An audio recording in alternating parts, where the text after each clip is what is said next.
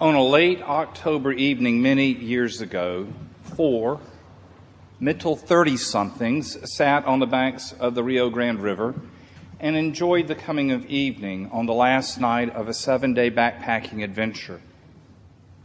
One was a lapsed Episcopalian, one a non-practicing Jew, one was a confirmed atheist, and the last was, and still is, an Episcopal priest. Me. We had been on the trail for almost a week and had, up until that moment, avoided the topics of politics, faith, and spirituality.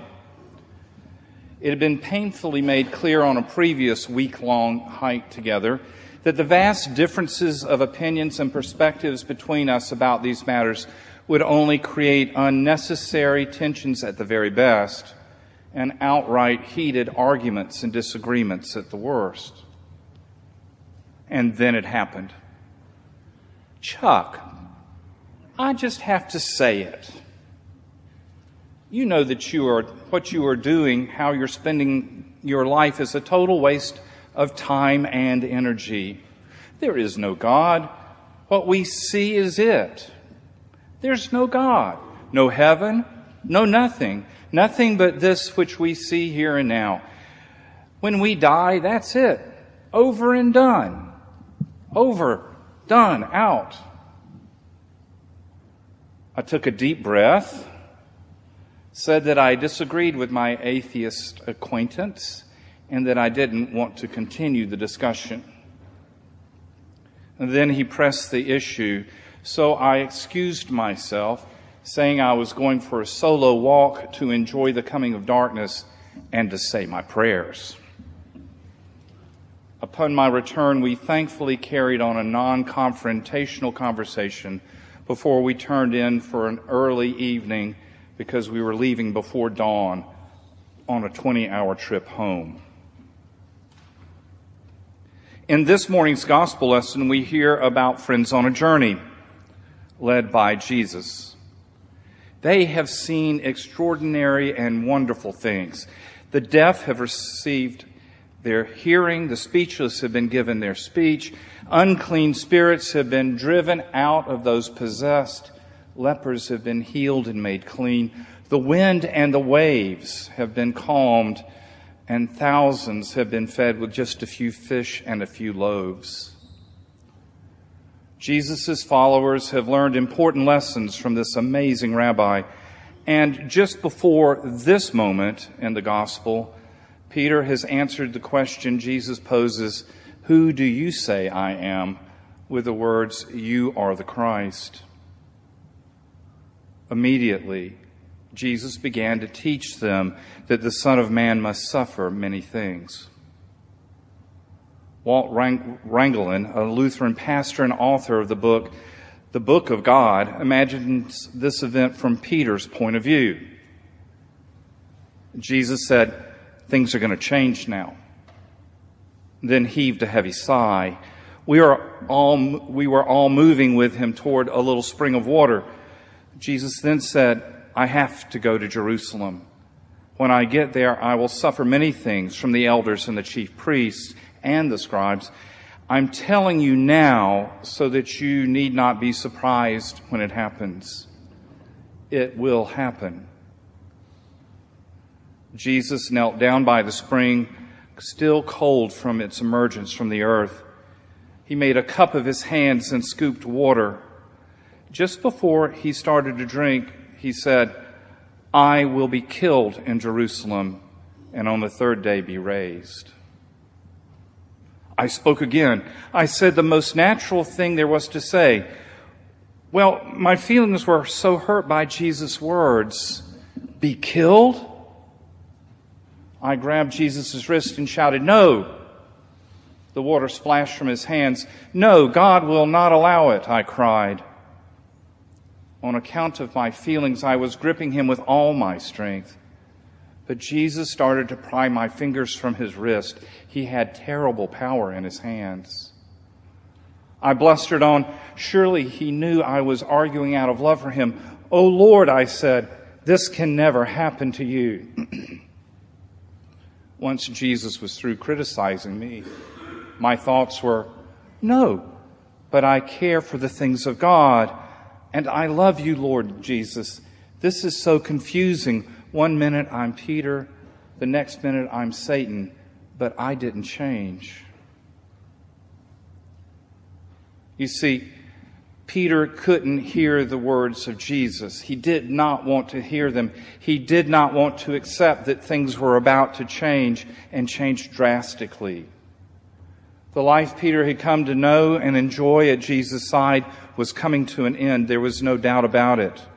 Jesus begins to teach that a new and different time is at hand. Peter clings to the human perspective, holding on to that which can be seen and understood.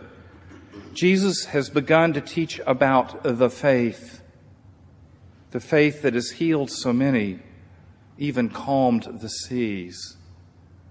Jesus is starting to speak about matters eternal and the cost of discipleship. I will be killed, Jesus says. Deny yourself, take up your cross, and follow me. Lose your life and save it. Whoever is ashamed of me and of my words, of him the Son of Man will be ashamed when he returns. We can be so much like Peter, with limited insight and hearing, limited by the fact that we are human and tend not to see beyond the moment, beyond what we know and what we hear and what we believe we can control.